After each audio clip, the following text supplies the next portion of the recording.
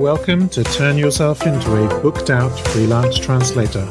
My name is Jason, and this podcast is dedicated to helping passionate and ambitious freelance translators invoice their first 20,000 euros faster by niching down, marketing bravely to direct clients, and achieving higher fees, all without sacrificing their weekends and saying yes to every single job. If you aspire to wanting more clients and higher profits without saying yes to every project and longer working days, this podcast is dedicated to you. Hello, and welcome to another episode of this show, Turn Yourself into a Booked Out Freelance Translator.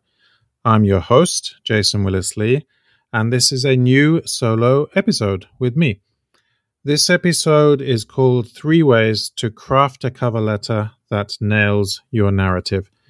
Now, a few days ago, a student on my online course, Become a Booked Out Freelance Translator, asked me specifically what to include in a cover letter. This was during a coaching call, and she asked me what to include in a cover letter. So it got me thinking a little bit about cover letters, and I did a bit of DTR, desktop research, and I found that the cover letter wasn't really even a thing until about 1990. I was 15 years old, or I turned 15 in 1990.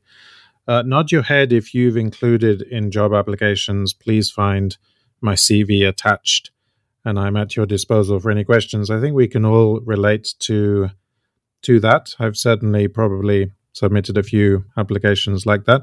So I think the cover letter became important at the start of the 1990s.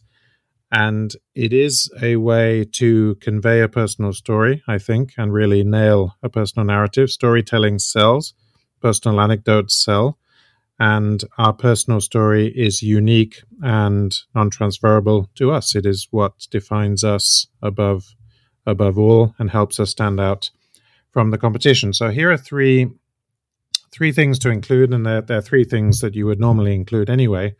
But this is just a twist on the usual way of going about things. Number 1 is work experience. So here, be sure to mention how your current work projects tie in with the agency or direct client you are applying to. The work history you mention on the cover letter should have a direct bearing on the account you're applying for. So for instance, in 2015, I was a translator on XYZ project. I held the role for 2 years and went on to ABC Agency, where I headed up the translation division for the following projects, and then you list them. These roles helped me shape these skills, pick the relevant skills, which will add value to your advertised role of whatever the job is posted. So here, be humble and to the point. Avoid saying you're the best person for the job because you have a strong background in translation. Focus on what you did and, more importantly, the results it achieved. That will allow the vendor manager to decide whether you're the best person for the job at issue. 3 personal stories that you have that you can include that tie into this role are a good number to stick to. This adds credibility, and it doesn't make your cover letter too clunky. So that's number 1, work experience. Number 2 is education. If you're struggling to decide whether to discuss education or work experience first, go with the one that is the most impressive and can boost your credibility early on. When it comes to education, it's not really enough to just state the degree. It's important to highlight the aspects of the degree that will add value to the role you're applying for. So that's number 2, education. Number 3 is something fun or different.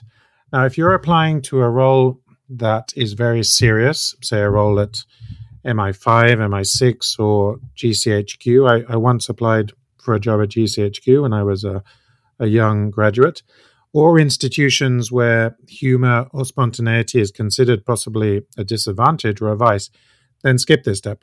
For the rest of the applications, and I think this can apply to freelance translators, interpreters, and copywriters, it helps to show that you have a sense of humor and won't be just another cog in the machine. If you're an avid cellist or you host an improv comedy show twice a month, I think that's worth mentioning. So that's number 3, something fun or different. So just to recap, number 1 was work experience. Number 2, education.